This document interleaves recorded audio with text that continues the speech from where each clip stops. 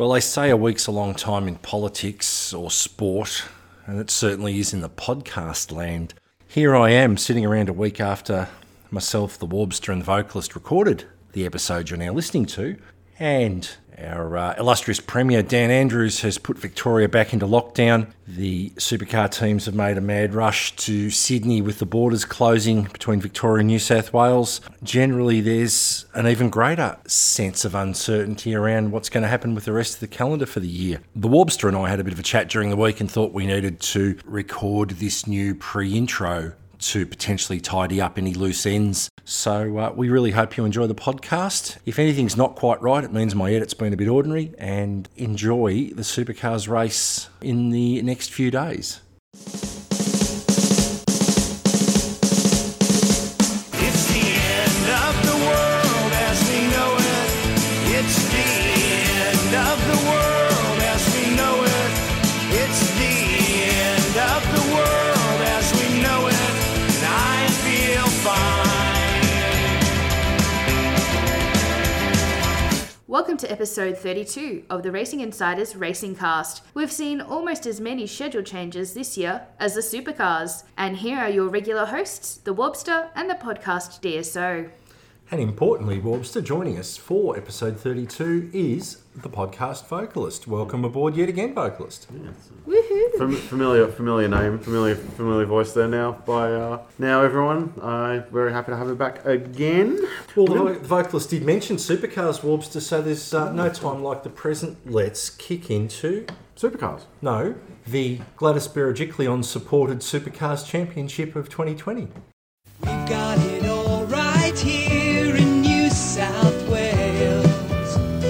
Everything to do and see for you and me. The whole wide world is at your doorstep, New South Wales. Now's the time to find yourself or lose yourself in New South Wales. Get your free brochures from the V8 Supercars, the greatest show on wheels. The international series that's been held entirely within the confines of New South Wales. Yes. With the exception of Adelaide, before all the shit went down. Radelaide. Thank you very much. Sorry. Where you turn your watch back 20 years and half an hour. We've had enough from Sam Shaheen about people ragging on Adelaide. Let's just be nice to our South Australian friends. Why would you go to Adelaide? We've got everything here. Sam Shaheen, would you like to know a piece of useless trivia about Sam Shaheen? No. Okay, I'm going to tell you anyway. I believe that Sam has bought himself a new GT3 car. I believe he's bought himself one of the new Porsches. That would mean that Sam Shaheen is currently the leader in the clubhouse in 2020 on the one for the price of two deal for GT cars. Right. Work that one out. Will do. So anyway, back to the supercars. Who gives a fuck about... Sorry, no, supercars. Supercars. No, I'm not allowed to be negative towards supercars. No, you're not allowed to be negative. People will criticise me on my page. Oh, no. We've got to be upfront and happy, and we've got to talk the series up no matter how fucked it is. So we have to be nice about everything regardless of what people think. That was not discussed in the pre-production meeting, Warbster, and that is never going to happen. We're 32 episodes in, that's not going to happen now. Yeah. Speaking of supercars, Warbster. Speaking of supercars, speaking of things that are a little bit screwed, we're going to start with races 7, 8 and 9 of the supercars. Hang on. Did we miss something here? There's only been 2 races finished so far. Now, Vocalist, that is a very, very good point. It appears that there are a lot of people out there who can't count because, unfortunately, the rules are quite clear. Supercars qualified for races 3, 4, 5 and 6 at Albert Park. Now, whilst they didn't run, they had qualified, which means that it is then a no race, but because they'd effectively come under championship conditions, they have to count them even though there's no points. Sorry for being a Motorsport Australia nerd, but that's what my mates teach me. So basically, the Melbourne race is counted as non-results. Yeah, pretty much. So statistical anomaly. Statistical anomalies aside, 3 races were held at Eastern Creek, 7, 8 and 9 of the championship. Sorry, next to the tip where it stinks. Next to the Automotive Centre of Excellence where it stinks. And for all those people who want to keep telling me that you'll smell the Arnott's Biscuit Factory when the wind blows a different direction, you don't. Good stuff. Anyway, all three races of the variable air quality racing were won by Scott McLaughlin, Nick Percat, and Scott McLaughlin again. Sorry, who? Nick Percat? Yeah. Is that another statistical anomaly? Well, it didn't rain this time. Well, he did win on debut at Bathurst with your mate Garth Tander. Yes, I remember that. Anyway, the lowering of crew numbers, restrictions on data logging, and lack of compulsory pit stops seems to have favoured the little teams, with BJR doing their usual job of finding a setup once a year and looking unbeatable. Hashtag Go Minnows. Although the podcast fanboy credits the parts he worked on. Well, of course he would. Well, he worked on parts in the car that won the race. He's a happy boy. Jamie Whincup was the biggest winner after the number 17 Mustang with a brace of podiums, whilst the best recovery of the weekend belongs to Dave Reynolds, who had a shocking first race and recovered well to be in the top 10. We'll talk about that in a little bit, Wobster. I've got a theory. You got a theory? I've got a number of them. Does it involve Barry Ryan swearing? I didn't hear Barry Ryan swear at all in the telecast last weekend. He did admit that he was putting fuel in the car because he didn't have anyone else there to do it.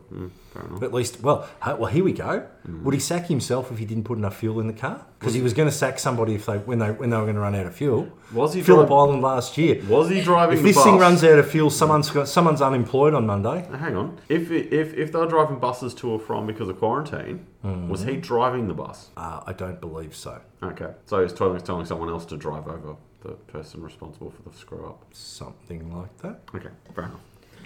In slightly more amusing news, the former 23 red car, which we'll get into in a minute, dragged James Courtney. Yes, James Courtney is now driving the former 23 red car to the edge of the top 10 in all three races, although they may regret not being able to read a watch. Yeah, what was Possibly one of my best memes for the year so far. Absolutely, yes. Yeah, excuse number one of the Tickford era. Apparently the computer froze first qualifying for race 7. The computer froze and we didn't have enough time to do a lap. You would hope somebody in the team still wears a watch.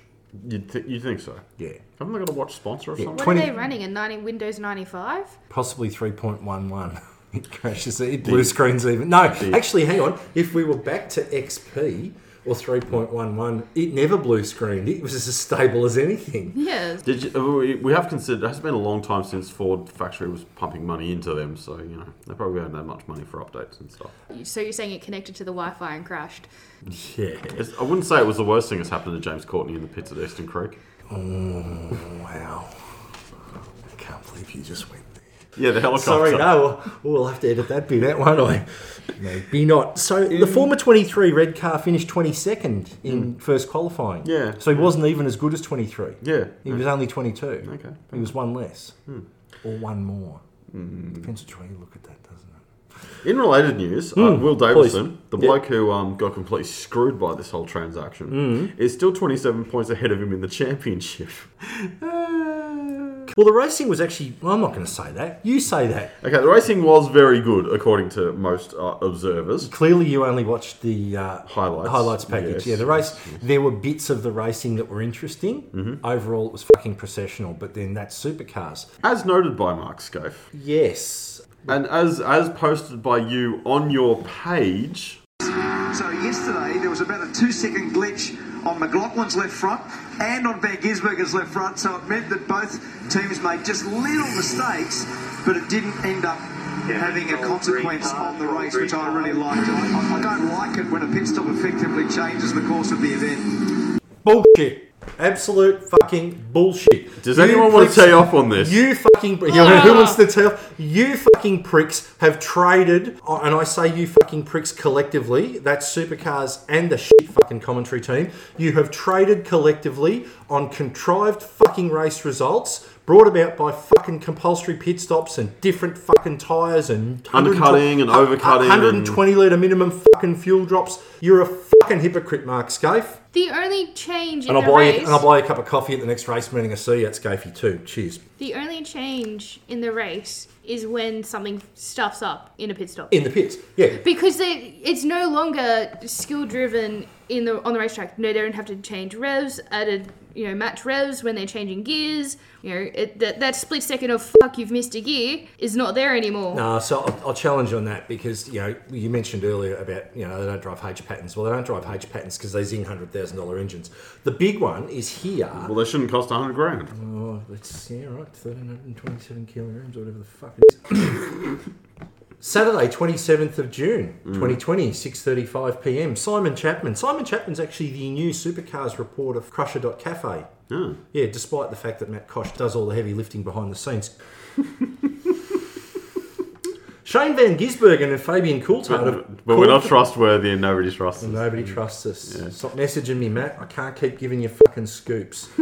Shane Van Gisbergen and Fabian Coulthard have called for supercars to make further downforce reductions, labelling Aero Wash, quote, here the we go. worst it's Again. ever been. So we fuck about with the engineering wank that is supercars and the engineering wankers who are the supercars technical team Oh, hello. fucked about with the aero at the start of the year, and we get to the first track that's actually got a little bit of high-speed corners, and the two Kiwi brews have gone, this fucking aero wash your shit, brew. I want you to change the fucking car. I'm gonna step up a little bit for Bergeau and Cambo here. How many races did Fabs and Shane Van Gisbergen win that weekend? Well, they didn't win, brew, because the aero wash was shit. Yeah, so They couldn't fucking get past, bro. I'm calling a little bit of BS gamesmanship on that one, to borrow a term. Are you sure it's not just Crusher.cafe talking out their ass, brew?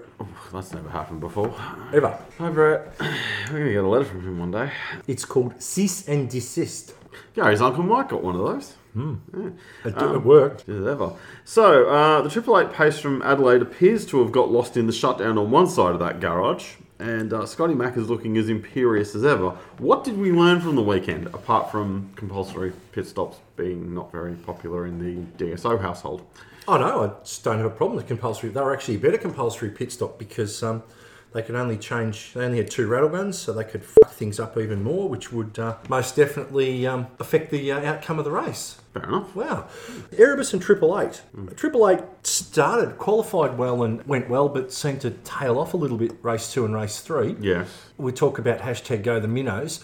Erebus, Dave struggled in qualifying. Anton was good on the Saturday. Both cars essentially came on stronger, Dave especially. Yes. And then, the elephant in the room is not just Nick Percat winning race 2. Tyler Everingham qualified really, really well, showed some good speed, had a couple of incidents during the races that had a mechanical failure and a couple of other minor incidents that pushed him down in the results, but was really strong and really fast. What are we saying about old school races, old school race teams who don't need data? They're not data mining. It's seat of the pants. Go to BJR. Who's the engineering stalwart of BJR? Wally Story. Some old bloke called Wally Story. He's been around for centuries. You're telling me a story. Yeah. Barry Ryan. Cut his teeth with Perkins. Yeah, you don't think you're going to learn a little bit from LP? Yeah, just Being a little around bit. him that long? What it is, it's being able to... This is the whole thing about when you stand and watch a race driver talking to another race driver about how the car handles, and they do that thing where they turn their arms and they move their ass from one side to the other. You got to feel it. Yeah. So the drivers didn't have the engineering wank of all of this data for the engineers to tell them what they thought the car was doing. The drivers actually had to go back, almost to a state round and be able to tell the bloke on the end of the spanners what the car was doing and what they thought it needed. Yeah. Clearly, some chased it in the right direction, some didn't. The other team that was pretty good was Team Charlie Forklift, the team that I'm absolutely remarkably surprised they're still in the grid, because poor old Charlie's struggling for a quid at the moment. Phil Keed, there's another one. Phil Keed was engineering the cars with Fabian missing him these days. Point is, all these old school guys, all of a sudden, oh hang on, we've taken all the computers away, so Roland's mission control in the back of the Red Bull pits isn't there anymore. Well, and again, DJR and DJR got mission control, and we can say Ludo. I don't necessarily think it's just Ludo. I don't think Ludo is old school enough that Ludo's still a mission control guy.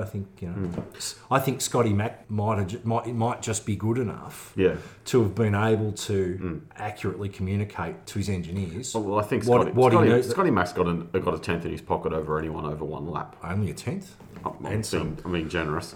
Is that a tenth of a thou? Speaking of a tenth of a thou, things that don't have thous, supercars themselves. There's no cash here. Here, there's no cash. All right? Cash, no. Robbo? No cash.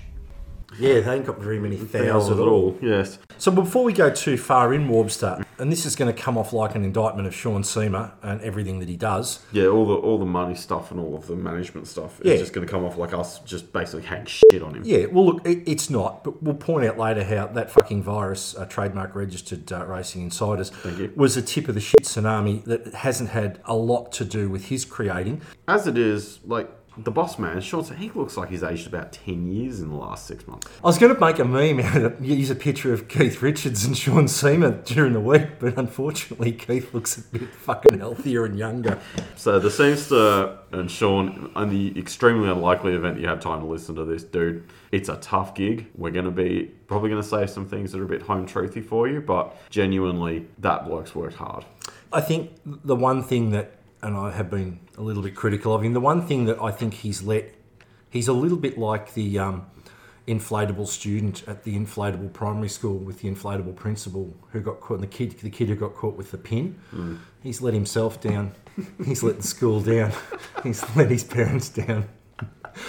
He's let himself down and let the series down by his incessant gobbing off in the media. Like, seriously, dude, less is more. Stop telling us how good it's going to be and that we're definitely going to have every round. And there are so many things that just are out of your control with COVID. So stop trying to sell the super positive, because you end up ultimately looking like a dick. You end up looking like you don't know what the super shit's going on. It ends up being super stupid, and you end up looking super foolish. And it just ends up a mess. And in terms of public relations, I get the fact that as a CEO, you've got to say something. You can't just no answer. Your alter ego, the real Warbster, didn't gob off anywhere near as much. Maybe he had better media handlers. I don't know. Maybe maybe it's his background. I can only put it down to background. Well, the Seamster's a marketing guy. Yeah. So he's by design. By design and by trade, he's a bullshit artist and potentially a liar. That's what marketing and comms is, isn't it? Lies and bullshit. Pretty much. Hang on, Pierre. What are your thoughts? Well, to be honest, mate, I've got no fucking idea. One day he's actually going to give us something. In French. Something. He's going to give us something. So to home in on this a little bit more, Seamer's a marketer. That's what he does. He was in advertising. James Warburton, are you going to say, yep, okay, Warburton was in advertising. But he was a TV exec. He was a TV exec. He's been a senior manager. He runs the Seven Network wholesale at the moment. He's the CEO of Seven Network. Yep. Look at Eugene Rocker's background. He's a lawyer. He's run sports series. Yeah, he runs sporting clubs. Yeah, and now runs My Mates at MA4. You look at CLW, businessman, well regarded. The Shahins. In the world. Shahins. Extremely successful business people. Yep. John Tetley. Extremely successful teabagger.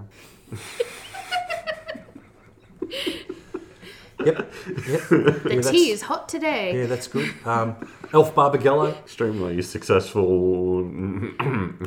Was he a man too, or not? I can't remember what Garth said. Not sure.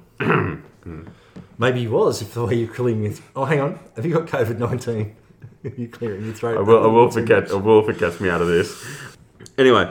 COVID-19 took an absolute wrecking ball to Supercars schedule. And as we've said, lots of promises are made, starting with promises all scheduled rounds had happened and being walked backwards.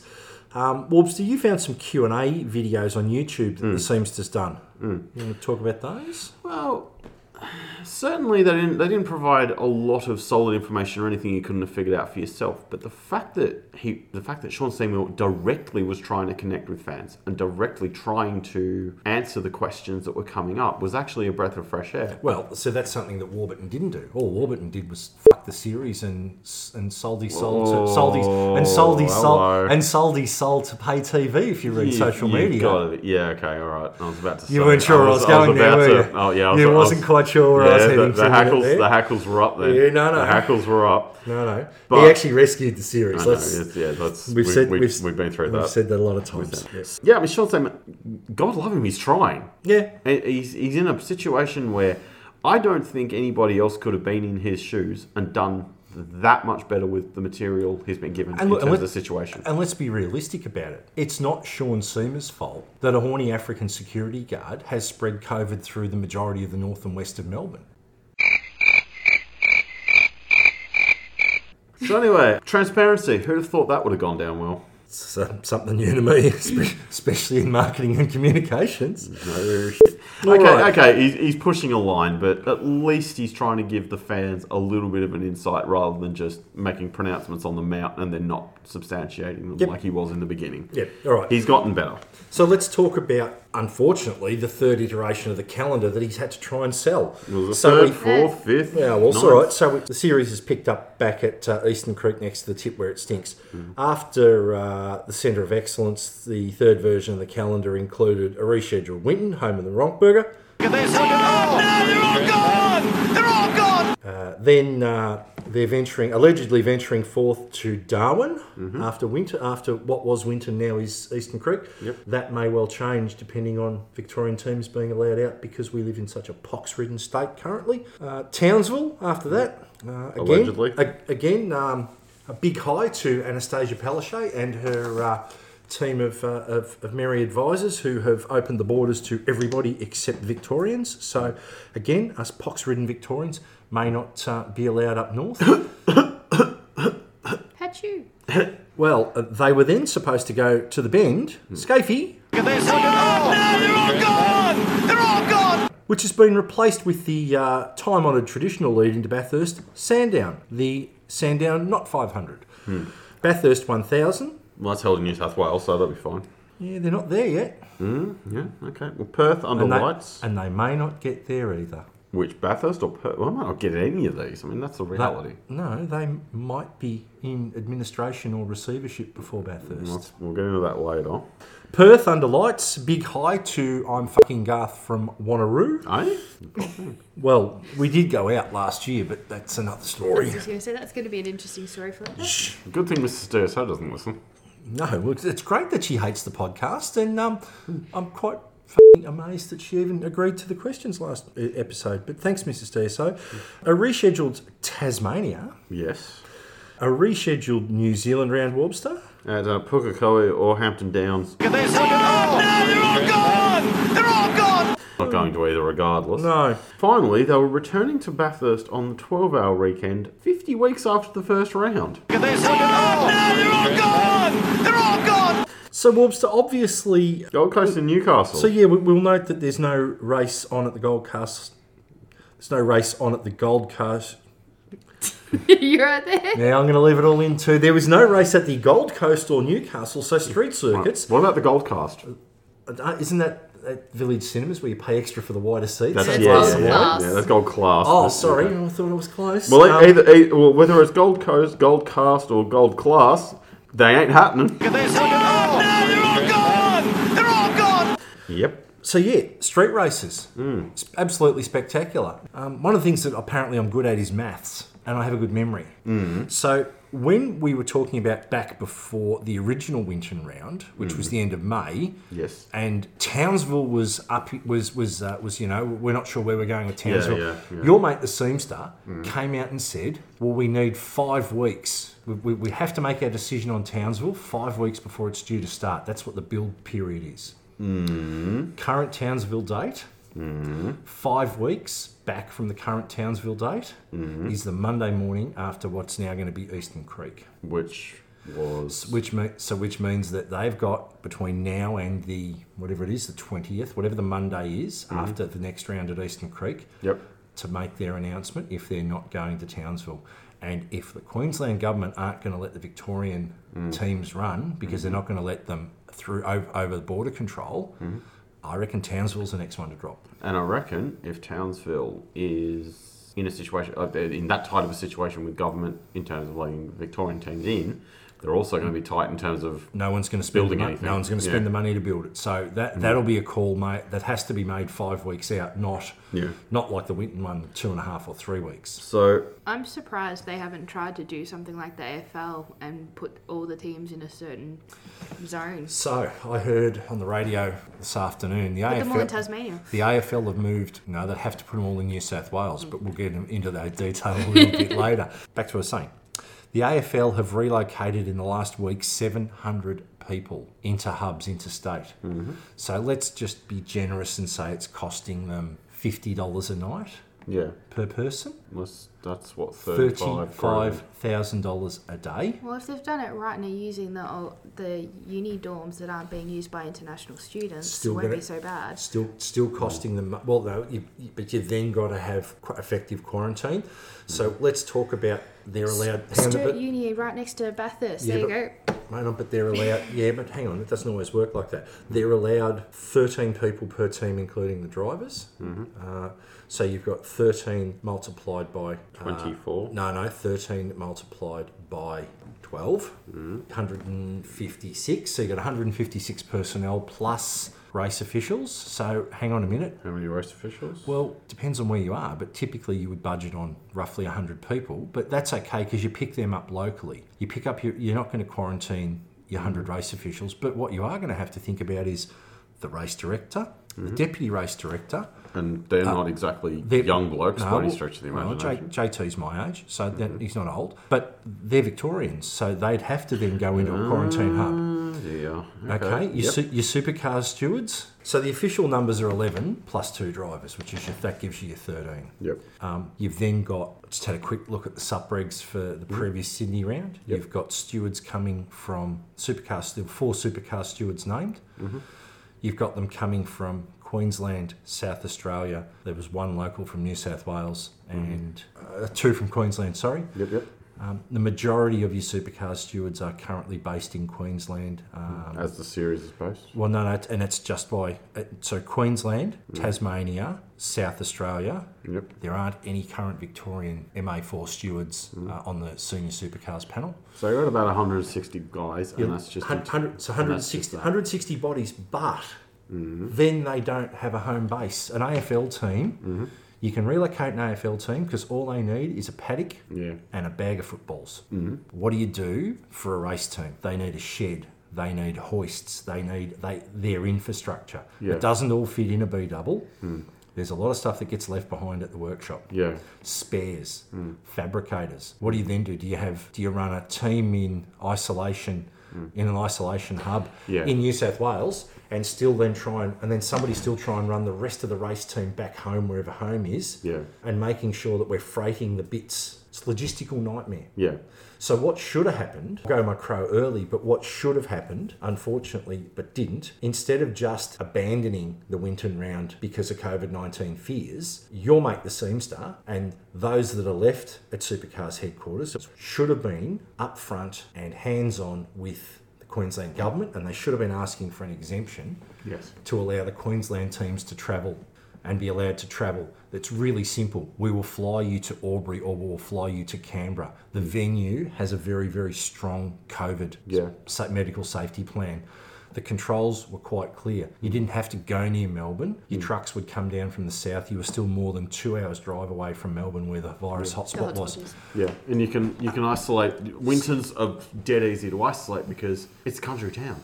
There's only going to be so many in and so many out. And you go back to, and there's no crowd, there's no one else, and you all go back and stay, and there's no shortage of motels that will be able to be filled both in Wangaratta. They typically stay at the Gateway in Wangaratta.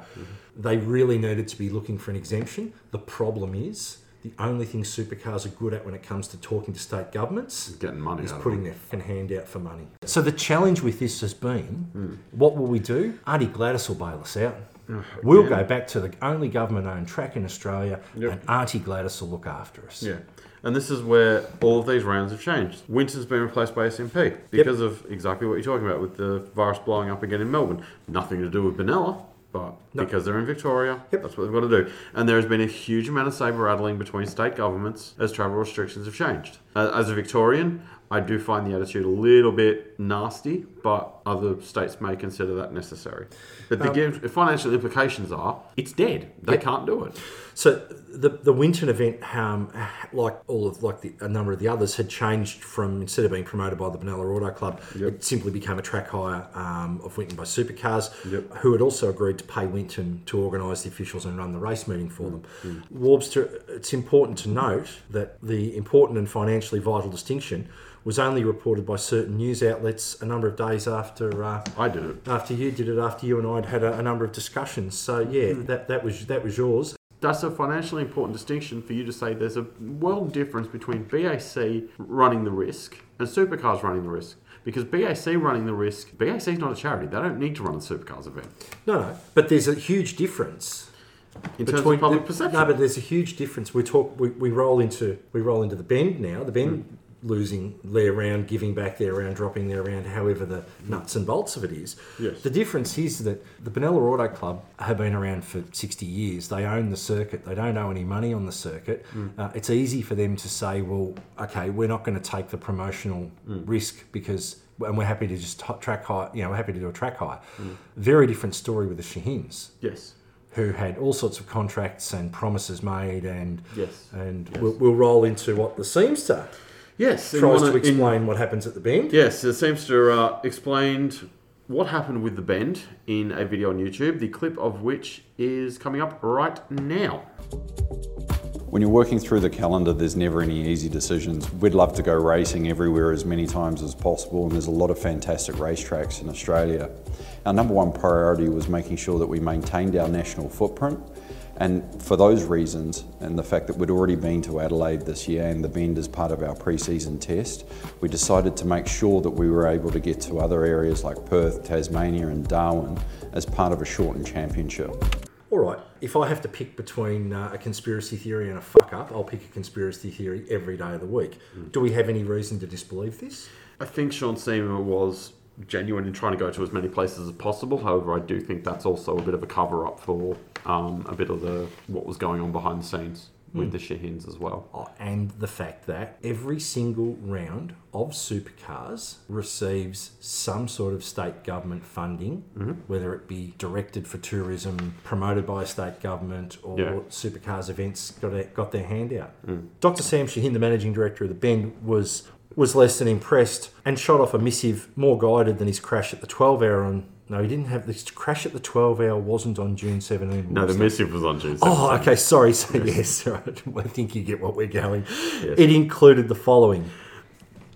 The irrational fear around attendance, broad travel restrictions and spectator attendance is unravelling daily, with every confidence that life is getting back to normal and quite quickly. It just wasn't enough.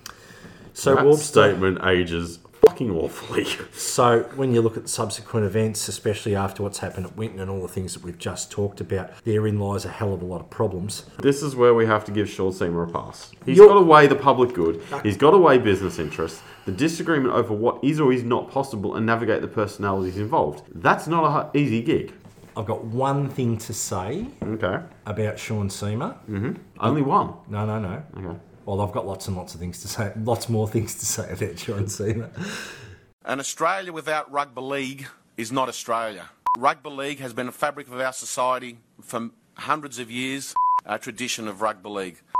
I believe rugby league provides an enormous economic stimulus. So the government will assess what economic stimulus rugby league has, ask them to consider the social benefits of rugby league. Peter fucking V'landys. The man that everybody thought was an absolute lunatic, he proceeded to bully the New South Wales government into letting him restart NRL when he wanted to. Are we talking about the same New South Wales government that bends over for supercars whenever they get their hand out? Supercars are based in Queensland. They take a lot of money from the Queensland government for the events up there. You'd think that they would have been up there looking for, coming up with some sort of plan for an exemption. And I know for a fact that the Victorian government... Oh, now here's an interesting one. Has the Victorian government already paid supercars the $400,000 of tourism money? Because the announcement was made public, and Martin Pakula, the tourism minister, they talked about and they talked about all of the additional advertising. Wouldn't it be interesting to see if that check's already gone?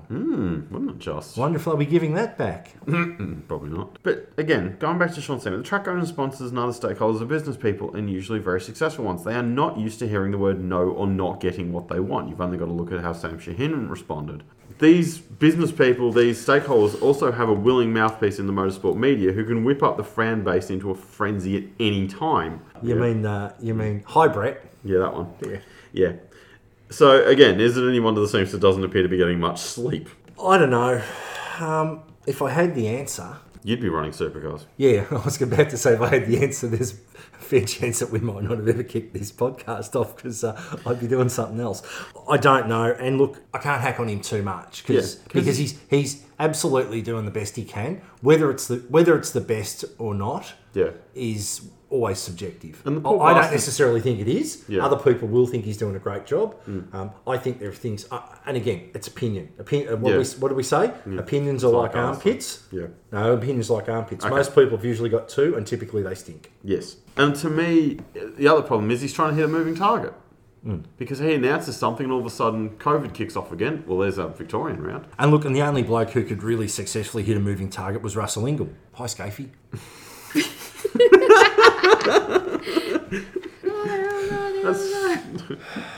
And although it stuck around for a while just in case, the New Zealand round at Pokamukau or Tony's Place was never really going to happen. And look, we do love our people. Our Antipodian brothers and sisters across the Dutch. Yep. And look, and I think Australian fans are pretty happy to share our series, but logically, it was never ever going to happen. No. And the Trans-Tasman travel bubble. Yeah. Yeah. Well, if that was going to happen before that African security guard. Yeah. Well, the point is, if you're looking at the restrictions going between states in Australia, internationally, you would have been even worse off. Mm-hmm. You know, you're punching massive holes in calendars because you're talking weeks in isolation both ways. Back to 170 people at $50 a head per night. It was just never going to work. No one's got any money. Supercars haven't got any money. The teams are one. Some teams are one massive crash away from not fixing the car. Yeah, but before the whole cost of the exercise come up, what are the optics of doing that? Look at the optics.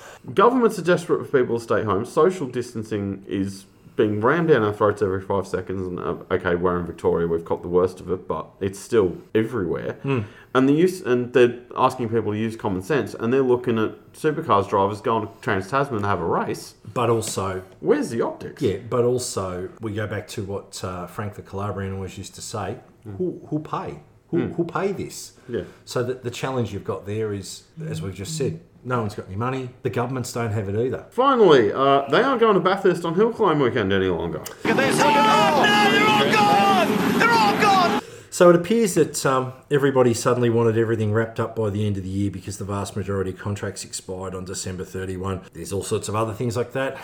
MA4 wouldn't let them run a 2020 series into 2021, the same as MA4 aren't letting anyone else run their 2020 series into 2021. Supercars is contractually obliged with Gladys the Groovy Mule to run their final race in New South Wales. So with Newcastle out and Bathurst out, guess where they're going?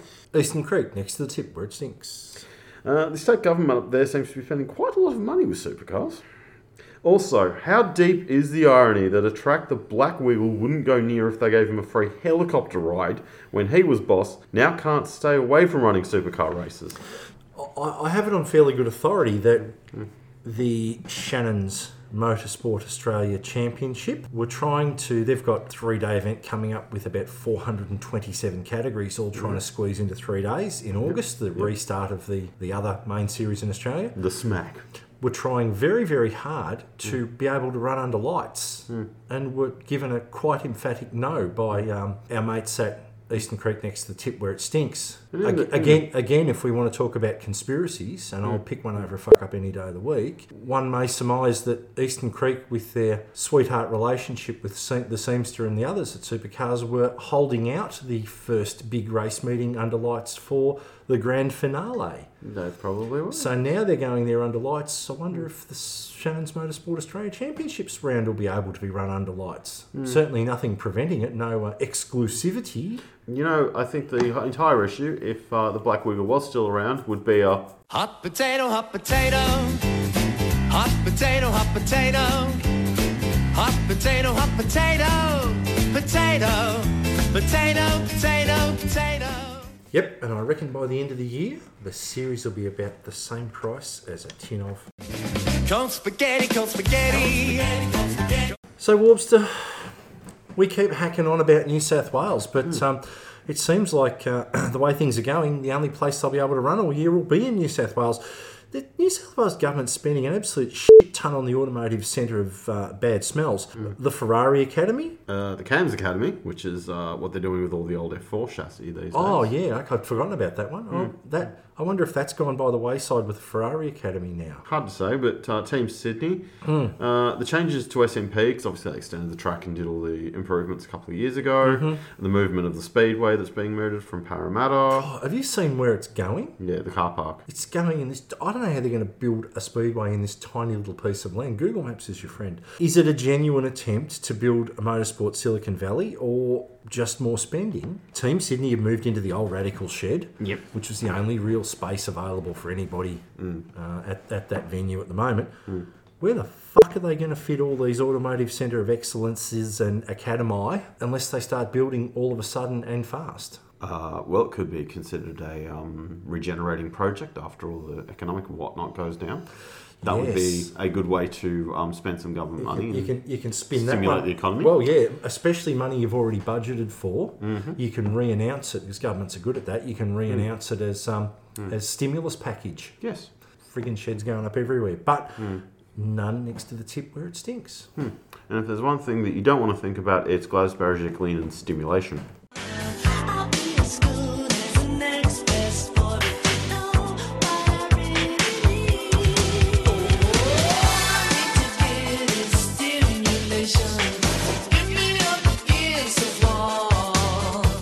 And while we're talking about stimulation and excellence, here's a bloke that pisses excellence.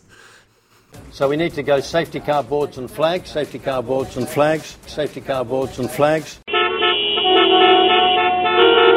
Anytime, anywhere, 1-3 cabs will get you there. Anytime, anywhere, 1-3 cabs will get you there. G'day folks, it's me, Fabian Coulthard, picking up another passenger in my 1-3 Fabs Mustang Supercar taxi. Oh, g'day Sean, where to, bro? Oh, yeah, g'day, Fabs. The next round of the Supercars Championship there. I'm a bit lost, bro. Where the fuck is that? It's at Winton. I hope you got some quids, bro. That's a fucking long fare from the Gold Coast. I think I've got enough money. Why aren't you flying the plane, mate? You know why. Fabs, mate. Yeah, bro. You might want to make that SMP. The Victorians managed to infect the whole state. Oh, no worries, bro. We were already on our way there. Listen, I'm going to need your credit card first because I've heard you're not travelling too flash. I don't trust you for such a long fare, bro. Oh, my number is, what's that smell? I think it's the tip, bro. I mean, that smells pretty bad. And I mean, I know what shit smells like because I change the twins every day. It smells nearly as bad as Archer's business plan for supercars. What? Nothing. Actually, Fabs, can I book you to take me to the round in New Zealand? I didn't know we were still going home, bro. Yeah, we are. How's that, bro? Look, don't tell anyone, but it's actually Eastern Creek. We just fill the stands with unemployed expats, give everyone a Spates and a rugby shirt to wear. It'll look perfect on television. Yeah, you know what they say about Spates? Drink Spates got no mates. Singer's got no fucking mates. So there you have it, folks. Anytime, anywhere, 1-3 Fabs will get you there faster, bro. Especially if you know the television coverage is all he cares about. And paying my fucking fare. Bye, bro. Anywhere, 1-3 cabs will get you there. Anytime, anywhere, 1-3 cabs will get you there. Welcome back to the Racing Cast, brought to you by Race Fuels, the fuel supplier of champions for all of your E85, 98 RON and ELF racing fuel needs. Go see them at www.racefuels.com.au. Vocalist, you forgot to mention they are the official tool sanitizer supplier to supercars. So anybody that needs their tools sanitised, for orders at racefuels.com.au, get your credit card ready and Mark will sort you out with 20 litres of ethanol-based tool sanitizer. Right, I thought you had to go to Sexyland for that stuff. That's toy cleaner, Wobster. Oh, okay. Sorry. Different type of tool. All right, so with events apparently back up and running, some attention can go back to the rolling shit show. That was commercially making supercars a very hard place to be. You'd be amazed that fucking virus, trademark registered, hasn't helped. Supposedly Ford is eyeing Holden at the exit door with a view to following them, if they haven't already. Already gone. Yep. Transport arrangements are costing everyone a fortune because Virgin Australia aren't subbing them anymore. Yeah, look, mainly because they're being through receivership, being bought out, and there's a shit ton of more uncertainty. The $1.7 or $1.8 million of free flights that supercars normally get is a bit of a challenge. So that final year of the title sponsorship deal has turned to dust, and no money's been guaranteed. And a big hi to all of the Ansett Airlines page followers on Facebook. And Compass too. Most worryingly, wrecks are changing hands mid-season because the first victim has already fallen, 23 Red, as we mentioned before. Phil Munday was taking a huge hit to his restaurant interests with the quarantine. At the worst time possible, Milwaukee bailed and things became untenable. His wreck is being leased by someone who has taken over his deal. Peter. Leased. Fucking Adderton. Really? Least. Okay. Well, with Dancing Jimmy C in tow, they've lobbed over at Tickford. Boost signage goes on the car and Will Davo's currently on hold to Centrelink. Will Davo's a tough act to follow, and Richie Stanaway Mark II, or the older version of Richie Stanaway, has to start performing now to justify his existence. Team, how do we think he's going so far? He plucked it just outside the top 10 at the 3 races he's been in the car. Yep. Good start. If he can get a little bit further up the grid, then he's justified his existence. At the moment, no, because Will Davo was a capital C contender.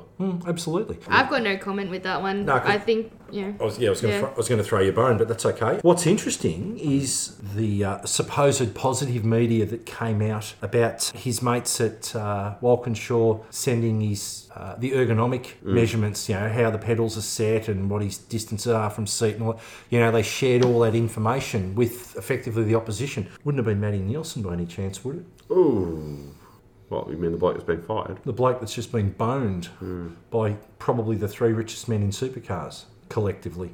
I think Roger Penske might have something to say about that, but yes. Oh, sorry, you're counting Roger is still in. Ooh, there we go. Look, how's he going so far? Really, really average. Like, let's be realistic. He's now the person bringing the most money into Tickford. He will essentially keep Tickford afloat based on what they're paying to run that car, or paying for Tickford to run the cars.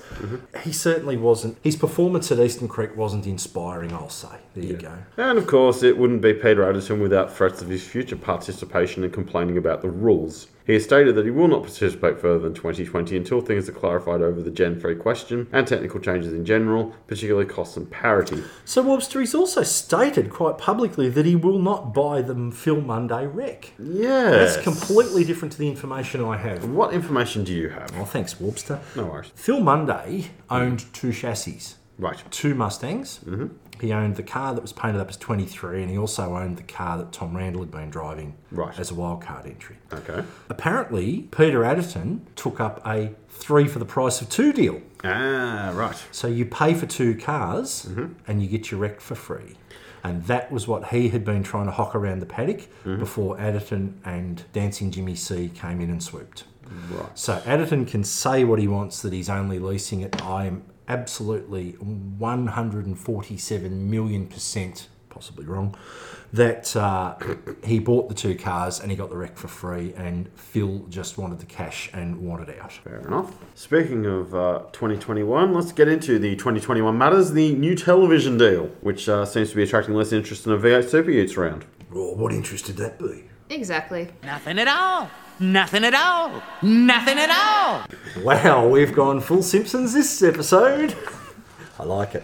I really do. Okay. The Australian Financial Review reported that free-to-air channels are hardly stampeding to bid, and Foxtel only exists because majority shareholder News Corp has loaned it over $700 million. Tenor publicly out as CBS are notoriously tight-fisted with sports rights anyway, want to return after bailing out the entire network, plus Matt White, yes, that Matt White, the former sports head and a very keen supercars supporter over the years, as well as broadcasting for them, is gone.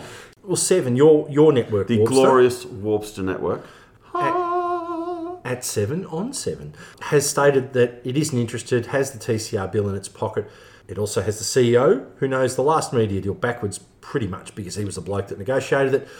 We've talked about him before, James Warburton. Stating something and meaning it are 2 different things. Especially when you're dealing with PR doublespeak speculation. They could still be talking behind the scenes. Just because they've said, we're not doing this, you got to listen to what they're not saying, not what they are saying. Yeah. I can tell you right now, they're locked for the footy, for the AFL. Oh, God, yeah. You won't be seeing it on Channel 7. You'll be seeing it on 7 Mate or one of the other sub-channels. But why does that matter anymore? A channel's a channel. It doesn't matter, number one. And number two, once the price is right in terms of your per hour expenditure, 7 Mate being a lower revenue stream than the main channel is neither here nor there. It's all content. So what's really interesting, and I had a conversation with a CEO of an entity that may own a couple of racetracks. Does he have 3 initials? He may. Yeah, okay. And we were bouncing a few things around. One of the things that came out of that conversation was the smartest thing for supercars to do right now is to stop worrying and to just go to a pay-per-view via their own. They produce the content. All they need is a vehicle to sell it. They can do pay-per-view through They Foxtel. need their own OnlyFans. The podcast vocalist doing as much for women's rights in motorsport as Renee Gracie. Thank you very much. No, well chosen and well timed vocalist. Realistically, if they're smart, they'll do a $5 a day per each round, or you can subscription-based subscription based. So it'll cost you. So if you want to watch Friday, Saturday, Sunday, it might cost you $15. If you want to watch Sunday, it might just cost you $10. The numbers are So you want irrelevant. But hang on, but what you do is that you can just watch the races, or you can watch the Supercars.tv channel, where they've got replays and repeats and all the other content that you currently get on 506 on Foxtel. So what you want is the Supercars Stream Pass, basically. Yeah, you want. And then if you worked it right, you could have it accessible by internet, by your consoles and PCs and phone platforms. You can do it any way. You could do it phone. You could do it computer. You could It's do a it. marketing. But you could do it any way you wanted. But the thing with the Tuesday is you've then got the ability to say, well, there are, say for instance, next year there's 11 rounds. Say they're down to 11 rounds. So we've got 11 rounds over 12 months or whatever it works. 10, 10's a nice round figure. You can buy a yearly subscription for the equivalent of $20 a month. So you might pay $250 up front for the year and get your whole year. Basically, it's money in the bank for them. They've got cash up front. You're not relying on trickle down.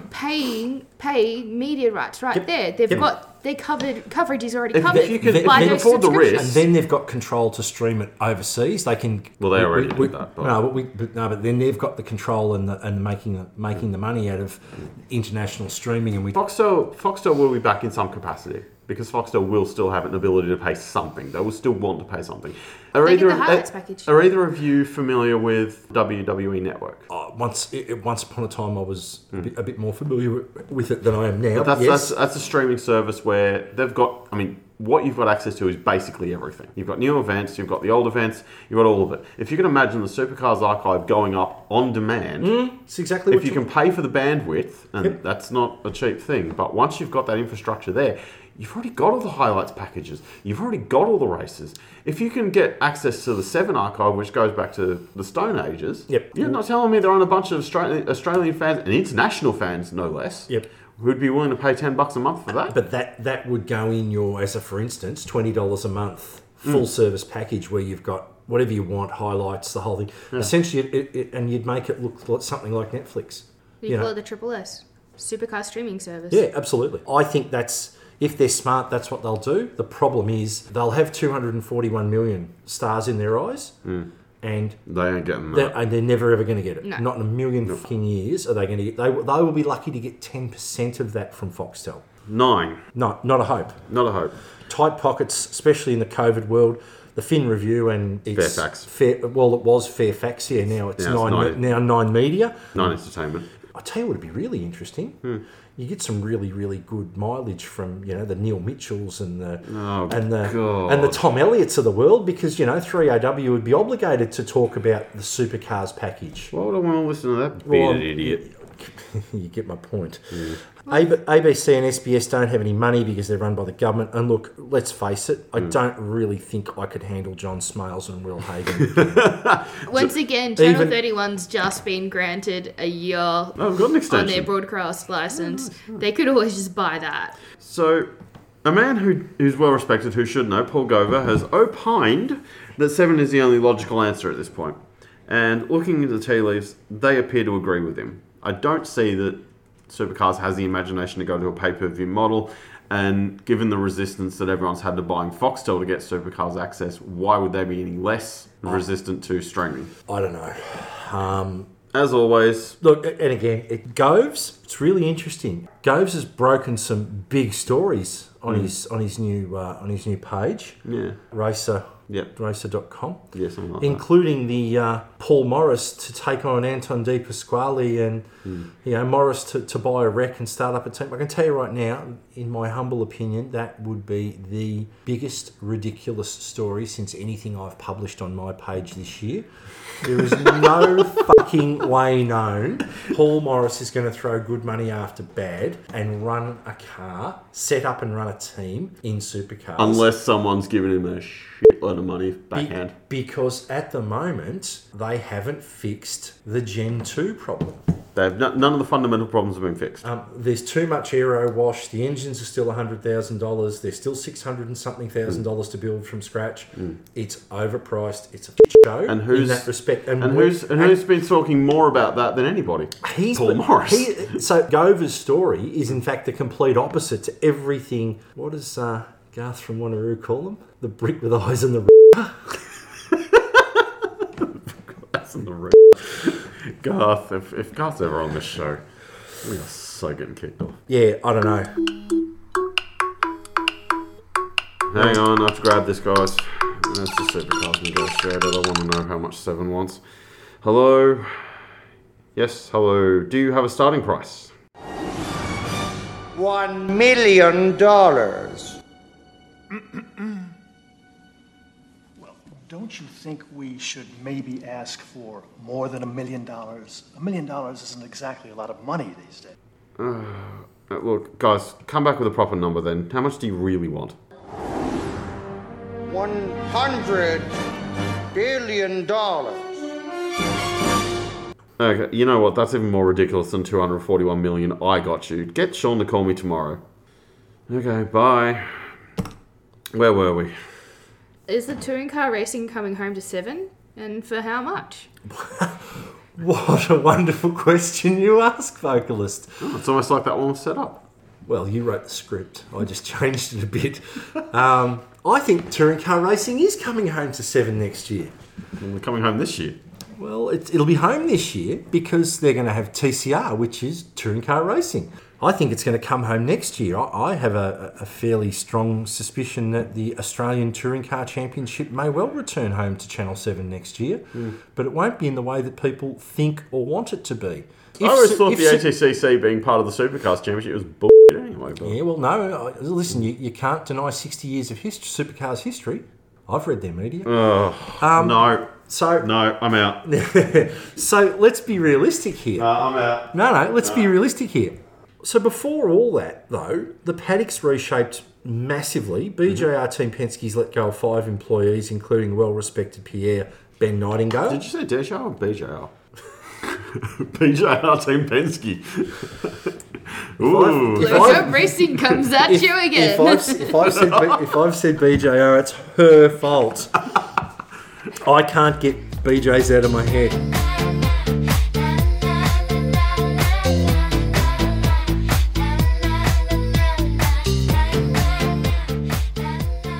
Before all that, though, the paddock is reshaped with DJR Team Penske letting go of 5 employees, including the very well credentialed and respected Pierre Ben Nightingale. Did you say DJ or BJR? No, I definitely said DJR that time. There was certainly no BJ. It's her fault.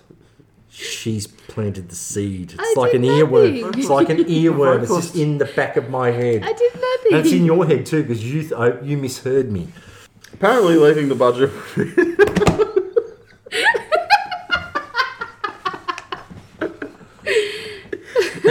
Something about a budget lobster. Apparently I need to stop laughing. That was worth it. Going along beautifully here. Yep, no, we're still recording. Okay, fair enough. Keep going. Now you do it on purpose. Apparently the budget from Penske has been scaled back in a big way all around. Mr. DSO has insisted that it is a prelude to them leaving the sport. Any second thoughts on that, Mr. DSO? Tim Cindric came out during the week and issued a very unequivocal no comment when asked whether they were going to stay in the sport or not. Was it a savage no comment? No, it was an unequivocal no comment. So, Right. quite simply, to me, is just even more cannon fodder for they do not have anything left to achieve and that they will be going, as I have been on record saying for a number of months now. Yes. Supercars themselves have also let go of a lot of staff, including the extremely well-regarded Kirk Zakzewski. So, hang on, would you like to try Kurt Zakzewski?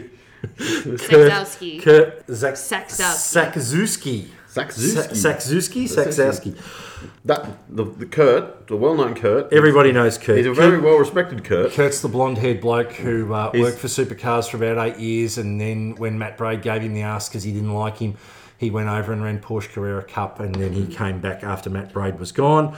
He's like Sher. He doesn't need a last name. He's just Kurt. So Kurt, apart from being the operations manager at Supercars, was the person responsible for Bathurst 12 Hour and for Newcastle. Kurt was actually the meeting director of the 12 Hour, has been for a number of years.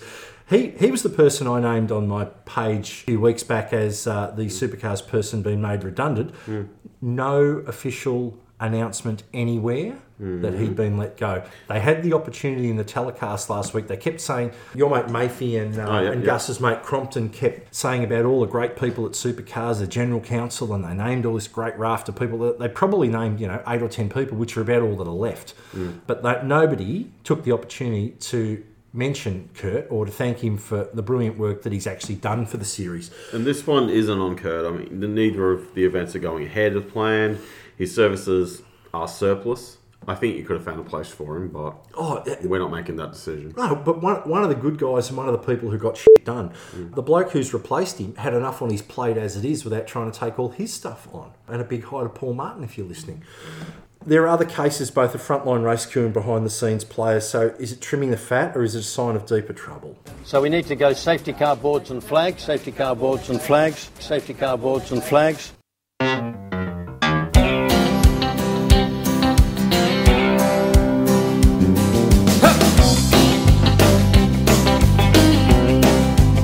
We've been shearing sheep, we've been mustering stock.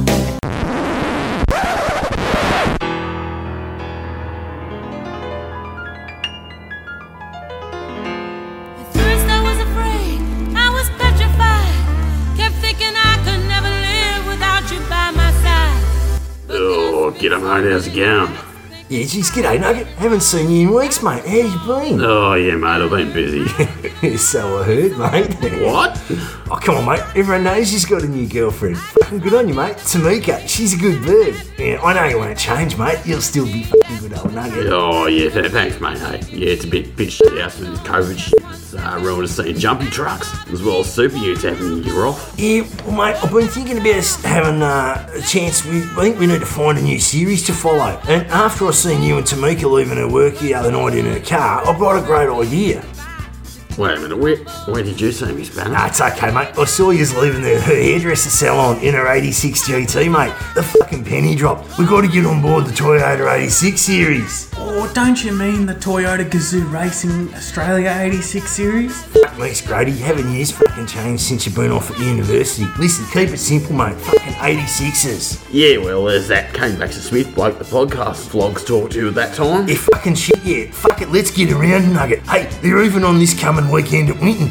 I'm packing the swag in the WB, mate, and we're heading north. Can't take me Hilux now. Nah, Spanny, you can't. Oh yeah, mate, you and Tamika can come too. You should take her 86. I'll put all the gear in the ute. Hang on, mate, we can't go to Winton. It's like that, is it? Fuck me, Nugget. I thought we would have had a great weekend away, mate. Looks like I'm the fucking third wheel now. Listen, you fucking goose, it's not that at all. The fucking Winton round's been postponed and moved to fucking Sydney.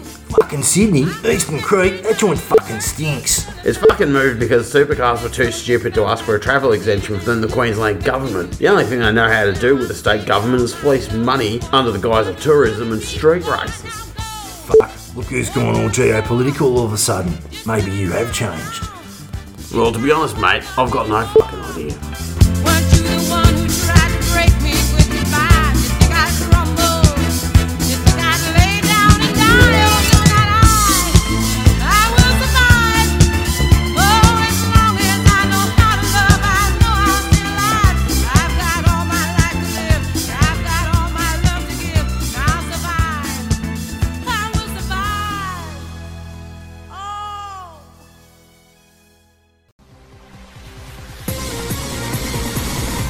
Tonight on Big Brother, Dace has hello to Levi and Chili. No worries, can I just say hi to Levi and Chili? You can. Neil assesses an awkward health issue. It may not be just a dick problem though, sometimes you can get some clutch crap. Murph identifies food. Now that's what I call a burger. And Larko manages to ignore OH&S and hurt himself. Oh, shit!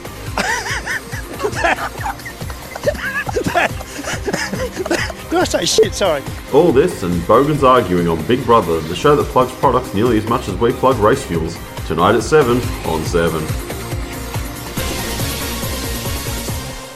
Thanks, voiceover guy who sounds remarkably like the Warbster. And welcome back to the Racing Cast, where we know the one thing about supercars that always has been perfect is the E85 racing fuel supplied by Race Fuels. From track days to national championships, the experts trust Race Fuels to power and protect their engine. Go to www.racefuels.com.au to find out what they can do for you. And your tools. And your tools. You need to keep your tool clean. Yes. Just remember, when you're spraying the new Race Fuels sanitizer around, as Spanner said, if you happen to spray it on your tools and get it in your eye, it'll sting a bit.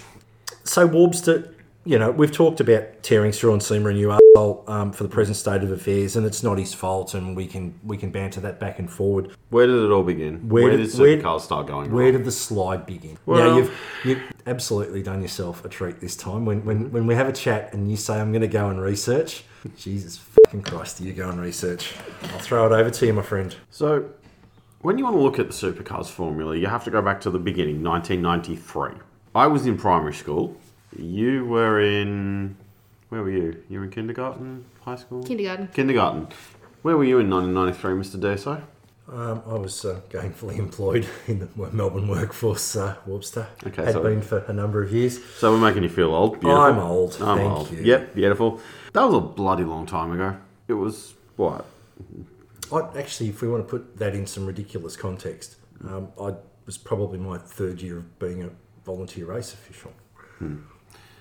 Paul Keating was Prime Minister. Clinton had just become President. We'd come out of the back of the recession we had to have. The Wiggles were just getting famous. Fruit salad, yummy, yummy. Yummy, yummy, yummy, yummy fruit salad. 93. Wow, the Black Wiggle. Who'd have thought?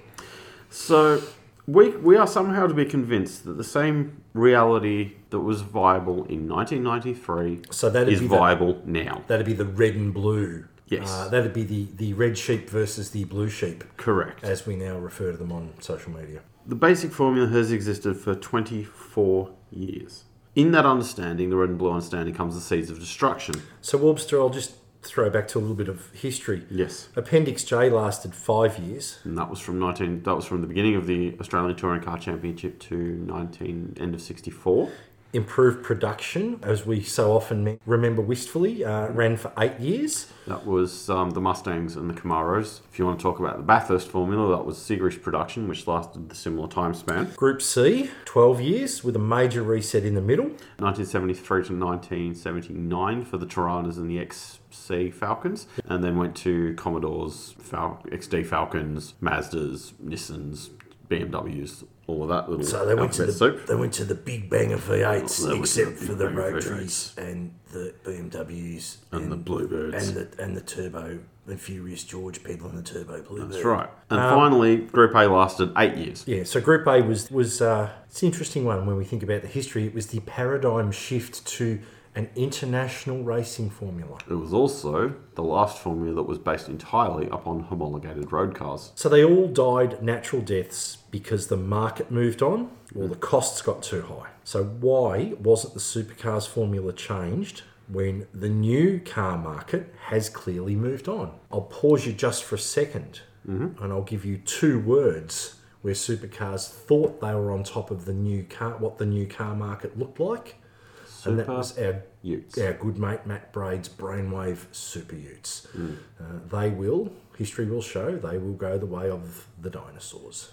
Like all the other categories we've just mentioned. No. Dinosaurs lasted longer. Yeah. And there was more of them. Yeah, and they were more interesting. They were more interesting. Yeah, even the ones with the really small hands. Yeah. T-Rexes! No, I'm making light of it, but back from our paleontological era sojourn, the cars that were the backbone of the supercars formula, the Local Commodore and Falcon, don't exist anymore, and were dying from lack of sales before production ended. And everyone knew it was a ticking clock. I mean, you go back to the Button plan in the early 90s when they stopped subsidising Australian car makers with tariffs. It was always going to go down. The sound engineer asked me earlier today, did Toyota actually badge Holden Commodore? And I gave him the good news that it was a Lexan.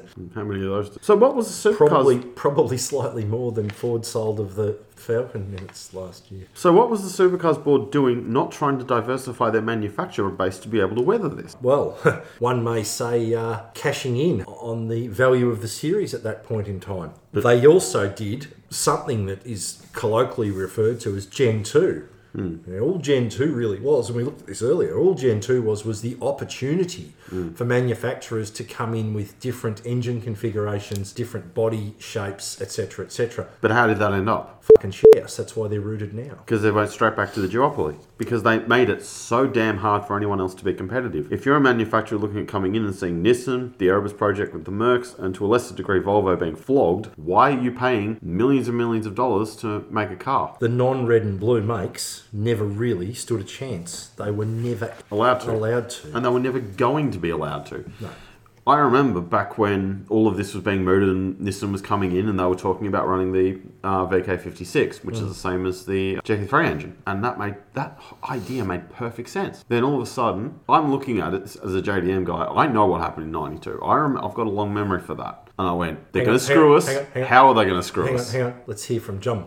I'm just really stunned for words. I can't believe the reception. I thought Australian race fans had a lot more to go than this. This is bloody disgraceful. I'll keep racing, but I tell you what, this is going to remain with me for a long time.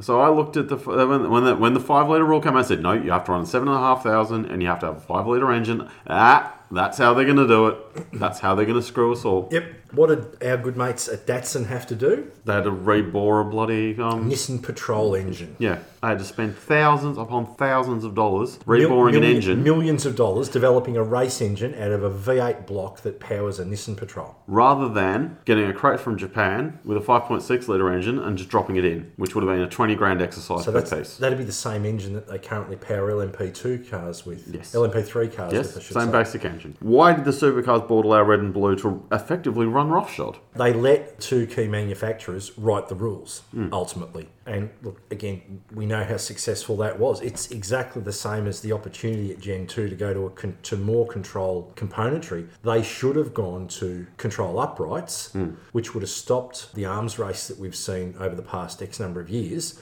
But again, the teams were allowed to write the rules. The teams were given input. Now, it's lovely to be an egalitarian society.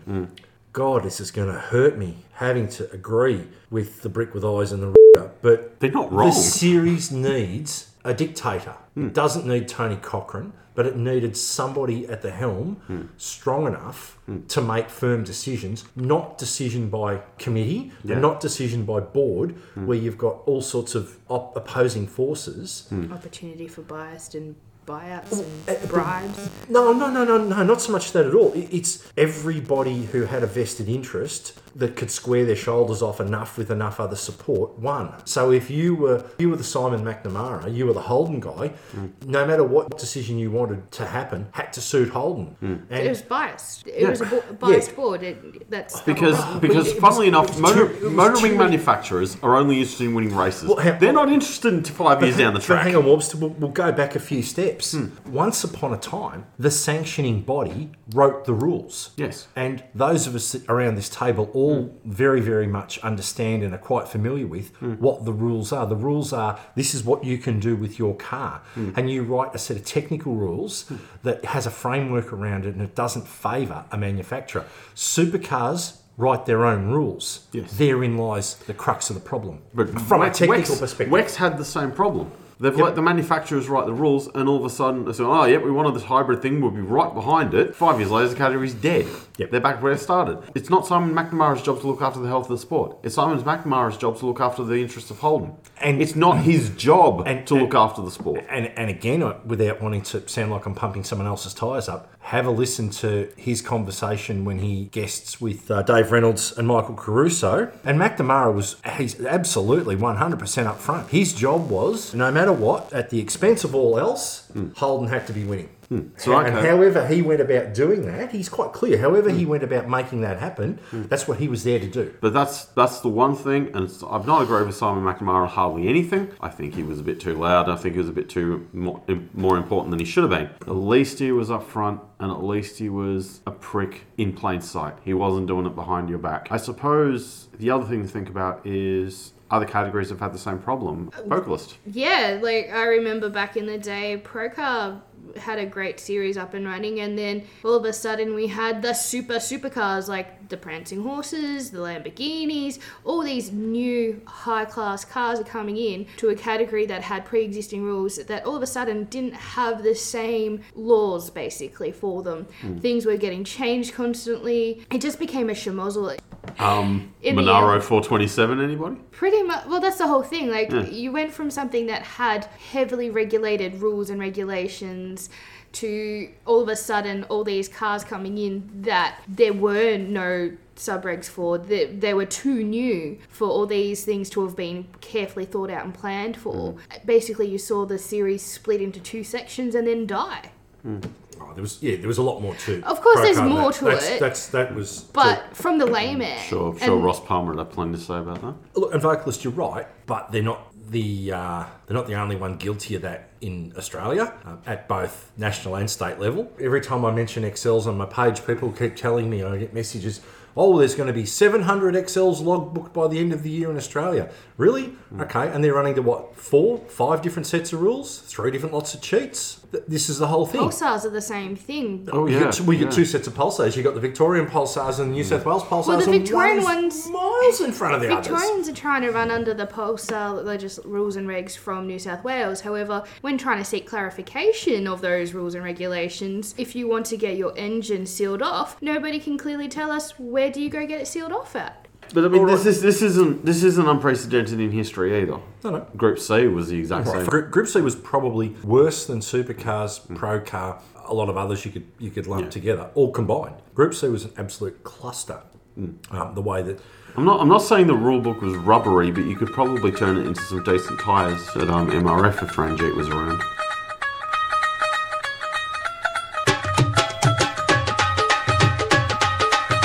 Hello.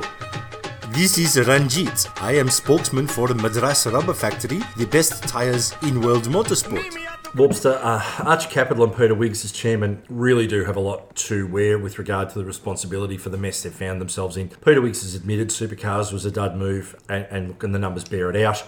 Archer bought their 60 to 65% share in Supercars for 137 million. Let's break this down a little bit further. Okay, in the beginning, in the beginning of the Supercars era, obviously, the beginning of the Group A era, for want of a better term, the Group A 5 litre era, Tega owned 100%. The team owners owned the series. They then... So just for clarity, Touring Car TEGA, Touring Car Entrance Group Australia. Yes. When Tony Cochrane came on the scene, he started a company called Sports Entertainment Limited, which bought 25% off of Tega. So he had a minority holding in that. So in that, he bought 25% of 5/8 of fuck all for not very much money. Exactly. By the time Archer came along, that had been built up in quite a sizable chunk of money because of the moves that Tony Cochrane had made, because he was professionalising a series that had a ton of money but was run like amateur as hell. I mean, Wade Haddock did the best he could, but... Tony Cochrane came in with a history in musicals and live theatre and all sorts of other things, and brought the entrepreneurial aspect and the promotional aspect in, and he quite realistically turned it from sport to entertainment. Yeah, quite right, Vocalist. He built it into a show to the point where Pink even told us it was the greatest show on earth. And I'm no fan of Cochrane, but he did a job. Yeah, I can't stand him either, but he did very, very well for the team owners. We're about to find out how well. started the franchise system, which ultimately led to what we know today as the RECs, the Racing Entitlement Contracts. They all did really well. Let's roll forward to 2011, Warbster. Archer bought, now this is interesting, 60 or 65% stake in supercars for between 135 and 140 million. They brought it from SEL. Initially, it was 60%. Yep. So in that, SEL had 25% of the stock holding, of which Archer took all of that bar 5% that Tony Cochrane held himself. Sorry, Tony Cochrane had some. Yep. James Warburton had some. No, he didn't have some until he came on board. That's a different option. That was an option that came in later. So he right. wasn't on board back then. Yep. In a nutshell, Tega sold 35% of their share. SEL sold 35%. Sold their share. Yep. So that's how you got 60%. Yep. Cochrane retained 5%, Yep. or management retained 5%, I should say. Yep. And then 35% was retained by the teams. So that's how that split happened. Yep. When Cochrane got out, all the management percentage went to Archer. That's how they got to 65%. So they currently own 65% of the business. 2/3, give or take. At that stage where Archer brought in, the market value, or the enterprise value, I should say, was $296 million. So supercars went from not very much to a hell of a lot. Back in 1995, when SEL came on board. And if you're doing the numbers on that, that's a pretty good deal for Archer, isn't it? It's a great deal for Archer, but it's also a great deal for Tony Cochrane's pocket. And it's also a great deal of where the good news ends. Now, just in that, the teams did cash in back then. They did. Let's not forget, they had their hand out too. Yep. So those that were franchisees at the time, or REC holders, they did cash in. So let's fast forward to 2014, and that value has fallen to $24 million. Where do you get that number? That's how much the business was worth on Okay, paper. in 2014, the business was worth $24 million. Okay. They've been choked out by media deals. They weren't getting anything from anybody. Costs were rising. Obviously, your insurance.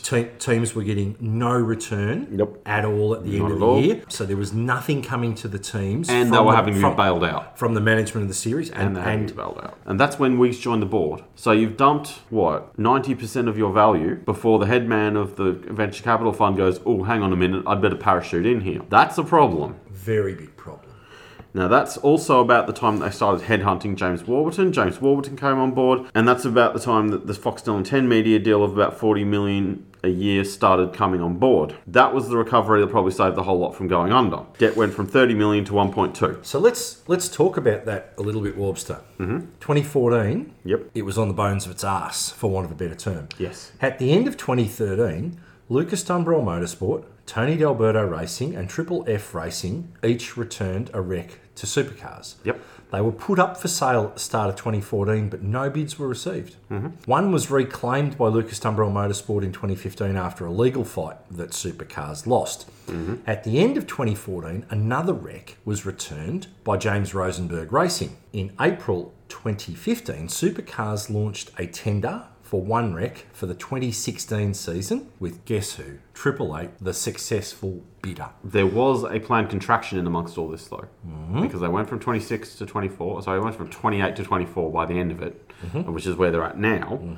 The reason that they did that is because then in your 40 million a year, you're only having to carve it up 24 ways instead of 28. So everyone's getting more of a slice each. Yes, but at that time, there was no slice. There was no slice. So, but it was a contraction that they knew they had to make because once money did start coming in, it was going to be needed to start recovering the teams, so the teams weren't relying on the series for handouts. Because don't get it wrong, and the series were handing money over. But it was that's why they diminished their value. They didn't have a lot of money to hand over. Yes. Herein lies Warburton and the new TV deal. By the time you got through all of this, the value of the business at the start of 2020 was $45 million. So they've gotten most of it back in terms of they've got a lot back. Their debt's gone to a point that's serviceable. Yep. $1 million in corporate terms is absolutely nothing. Interestingly, though, we're talking about the value of the company.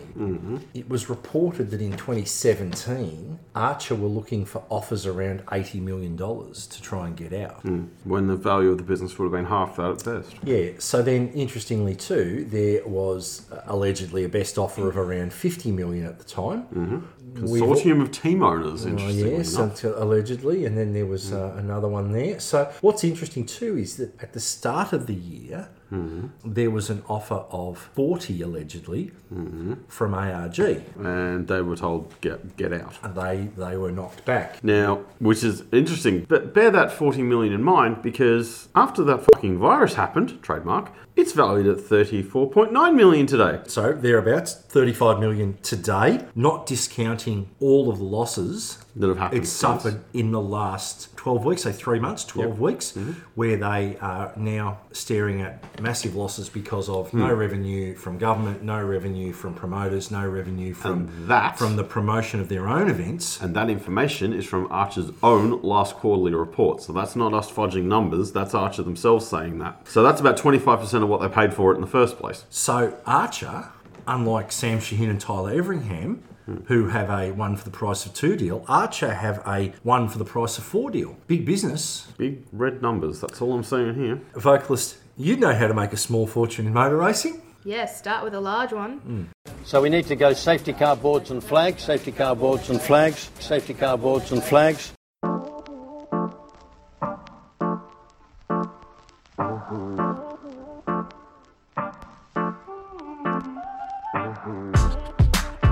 Are you ready for a new era in telecommunications? Do you expect to be treated like a gentleman when you call your phone service provider? Ladies and gentlemen, I present to you Richotel. Richotel uses the biggest mobile network in Australia. I can't believe the reception.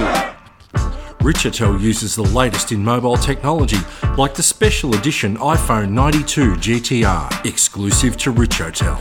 This is going to remain with me for a long time. Richotel looked at all the other competitors' prices and said, "This is bloody disgraceful." So Richotel introduced the best value deals around. For information on our SIM-only and full mobile plans, go to www.richotel.com or... You're a pack of arseholes.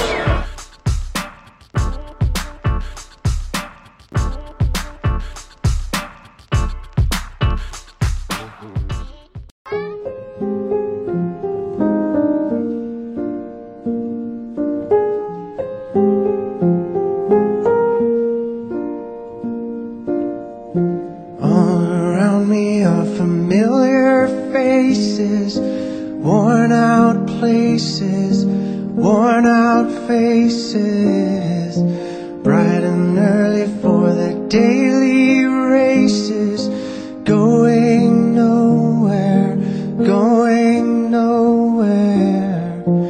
A racing champion should always buy fuel from a championship fuel supplier. You're in reserve. Jade, I'm not joking. You're not going to finish if you don't get to maximum. We're talking maximum, minus 100. I don't think he can hear them. I'm sure there must be something wrong. No tomorrow, no tomorrow. With 2020 hindsight, Say more fuel at this stage. We're not going to make it. I need you maximum save. You've got 2 seconds to car behind. Maximum save, mate. We're not going to make it. We're just going to have to chance it. He had a 3-second margin. He blocks down the inside because he comes away. Another one. And Boston goes through on the inside. should have gone to race fuels.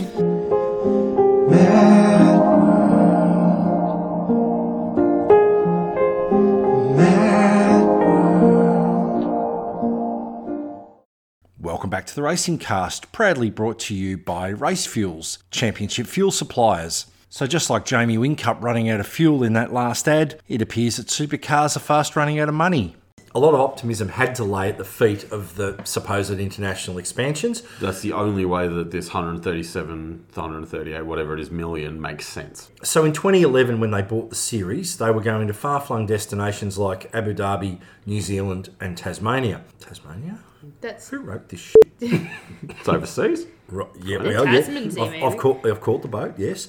The series had been to Bahrain and to Shanghai and would subsequently go to the Circuit of the Americas in Austin, Texas, where Mark Skaife got in a bar fight, and do a demonstration in Kuala Lumpur. Where Mark Skaife didn't get in a bar fight. No. That was for the KL Grand Prix, which went tits up not long after. And allegedly, Singapore. Singapore was on the horizon for a long time, but it never happened. However, How many times did the series ever return to any of these destinations? Now, okay, New Zealand's had an interchange with Australia for decades, going back to Wellington Tasman Street. series, Wellington Wellington Street Race, Pukekohe. For Group A, yeah. Yeah. Abu Dhabi lasted a couple of years. Bahrain lasted 4, and they were getting thrown tons of money to go over, and the rest were once-offs.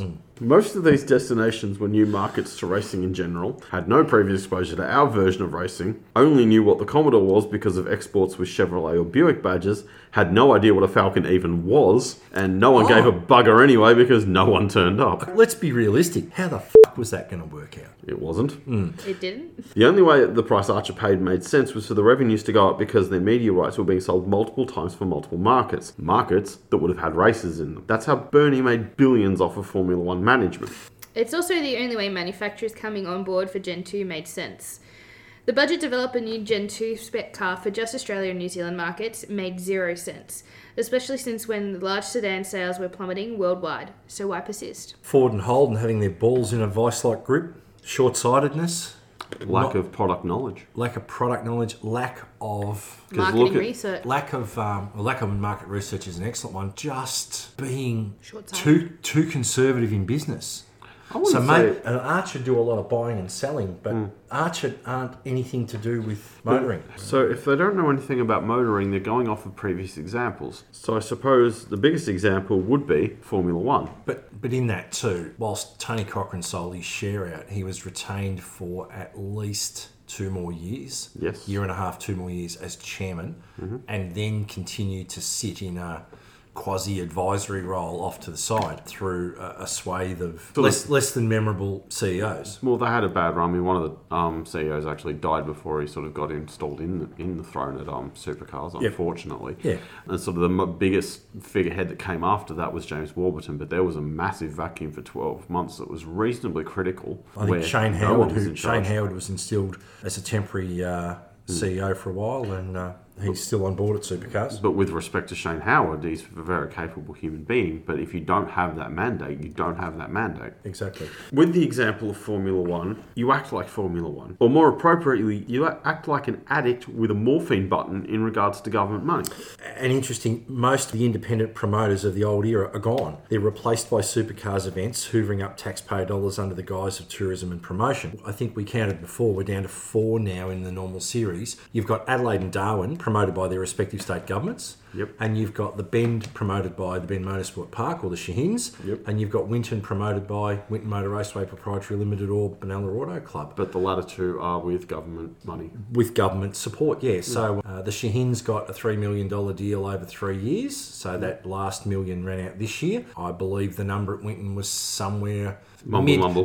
somewhere in the mid 6 figures, low to mid 6 figures. Certainly not enough to cover the full cost of the event. No, absolutely not. A pretty decent hole. Absolutely not. That's where that's at. So and this model is how expensive and otherwise useless street circus came into being. Yeah, it may well have been accounted for by desk jockeys as economic activity because of putting blocks in, putting blocks out, setting up infrastructure, all that sort of thing. Yep. But what good does that do the other 51 weekends of the year? Absolutely what good does that do to the sport? And I think CLW summed it up nicely when we talked about Townsville. Townsville has been the greatest loss to the motorsport community of any of the circuits. Yes. Because there's nothing in FNQ. They should have built a permanent track out the road with the money that the government's pissed against the wall and into Supercars' pocket. But the issue is, as long as the accounts could justify it and the accountants could justify it, no one seemed to mind until the bubble burst and shit started going down. So with regard to sanctioning fees, the West Australian Sporting Car Club threw in the towel a number of years ago. The Barbagallo or Wanneroo round was then taken over by the state government, but now it's a Supercars event. So last year was the first year as a Supercars event. Everyone's getting a subsidy. What happens when the money taps are shut? The current chaos. And how much of this was signed, sealed and dropped in the lap of the Seamster? Well, it was all dropped in the lap. None of it was his doing. No, absolutely He inherited this. Wobster, vocalist, what can be done to salvage the situation going forward? Personally, I think nothing. I think it's gone too far. Unless they pull something out of their backslide really quick and do thorough planning, it's whatever they pull out is just going to fail as well. The problem you have right now is... There's a gap. To plan, you need to have a plan. To do proper planning, A, you need to have a plan, and B, you need to have a budget to do that with. They've got neither. My humble opinion, they've got neither. Warbster, one of the things you talked about here is $60,000 control engines, Crate Coyote engine, etc., etc. Well, number one, that doesn't cost $60,000. But let's start with that. Yeah, okay, but it doesn't matter what you do because all of a sudden the team owners are going to be stuck with a fucking shit ton of $100,000 engines. Now, the best they can do is hope to sell them off to ski boats. Oh, I thought you were going to say Liam. Well, you won't pay $100,000 for them. That's true. But ultimately, they're going to have to try and find a market for them because if they wholesale change supercars and change it to a much cheaper entity, well, Super 2's dead in the water.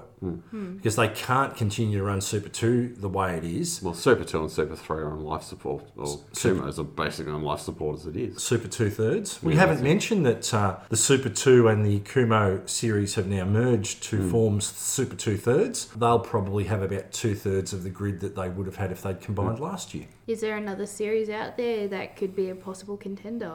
I've been saying all along, GT is the natural replacement if you want to play at the at the high end, but the bogan, I've got myself a fucking V8 and it looks cool brigade. Yeah, but they don't exist anymore. No, they do. No, they do. They do. No, and even SEMA talks about it. All these cockheads talk about it. They've got to be big and they've got to be loud. So they've got two options there. TA2, they're a $190,000 car. Talk to anybody that knows. In America, they're putting new chassis under them every 3 years because they're building them so fast and so soft that they start to walk around. They essentially strip them back and just buy a new chassis. TA2 is not the solution. If they just want stuff that's big and loud at the track, we'll do the trackside commentary. Yeah, we're big and we're as loud as it gets. Exactly. Realistically. We're nearly excluding the vocalist on this one. And marked cars aren't the solution either. Well, no, because that's a proprietary chassis, so they've got to pay somebody for them. There's nothing on the landscape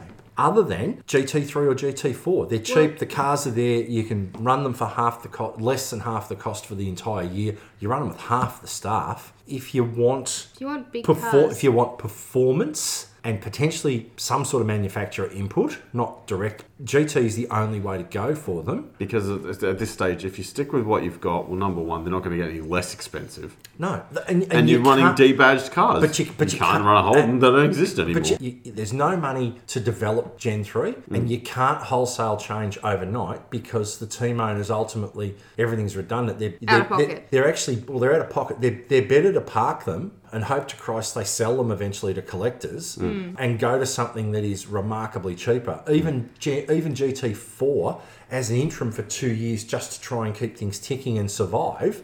And it can be it could be GT4 for 2 years with just Camaros and Mustangs. You're in deep shit when the main plank of your business plan are the Bowdens. Luke, you said before that it needs to be big. No. I don't think that. That's public perception. Public perception is the cars need to be big. Yep. Not necessarily loud, but big. Oh no, loud's important. Loud's important. Well, I'm pretty sure it's pretty easy to soup up a minivan. It's big. It would be interesting to see. Can you please put the vocalist out of my misery? Super Utes. Okay, it didn't work before with Utes. It's not going to work again. People aren't interested. I get where you're going, and I know it's tongue in cheek, but I don't know what the solution is because I don't think there is one in the direction they're currently looking. I don't think there's a solution that doesn't require a wholesale reset, and in order to do a wholesale reset, you've got to have management with the capability to do that. You've got to have teams that are willing to make those changes, and you've got to put a whole bunch of expensive stuff in the bin. And I don't think there's an appetite for that either. And you've got to cut back on people. You've got to be staff cuts at supercars. On earth you're doing with 40 car teams at meetings for a supercars team, 40 people. What are 3/4 of them doing? Honestly. Well, to be honest, mate, I've got no fucking idea. And look, there's all sorts of stuff. There's been talk about format changes, staff levels, blah, blah, blah. Paul Morris coming back. So to round it all out, we will continue to keep an eye on the weird and wacky world of supercars for the rest of the year. Some of us are doing research. Some of us are posting dumb shit on their pages. So that's a great segue to the reminder of our socials. Let's start with the least amount of dumb shit posted. That's www.facebook.com/podcastvocalistri. You can find me, as always, at www.facebook.com facebook.com/racinginsiders. Yeah, and I'll tell you what, you fucking need to get around www.facebook.com Nugget and Spanner, because we're going to fucking get around Toyota 86s, mate. Yeah, Kane Baxter Smith, he's my boy. So to take us out of this episode... www.facebook.com/podcastdso? No, don't worry about me. Okay, fine. Nugget and Spanner are far more important. My growth's been exponential. We have a cheeky little... And to take us out on this episode... we have a cheeky little ditty we're dedicating to Team Sydney and the new home of every Supercars event this year, except for Bathurst. Thanks for listening, everybody. Bye. Don't forget, keep your tools clean with the race fuel sanitizer. That's exactly right. Keep your tool clean. When it comes to keeping your tool clean, just don't get it in your eye.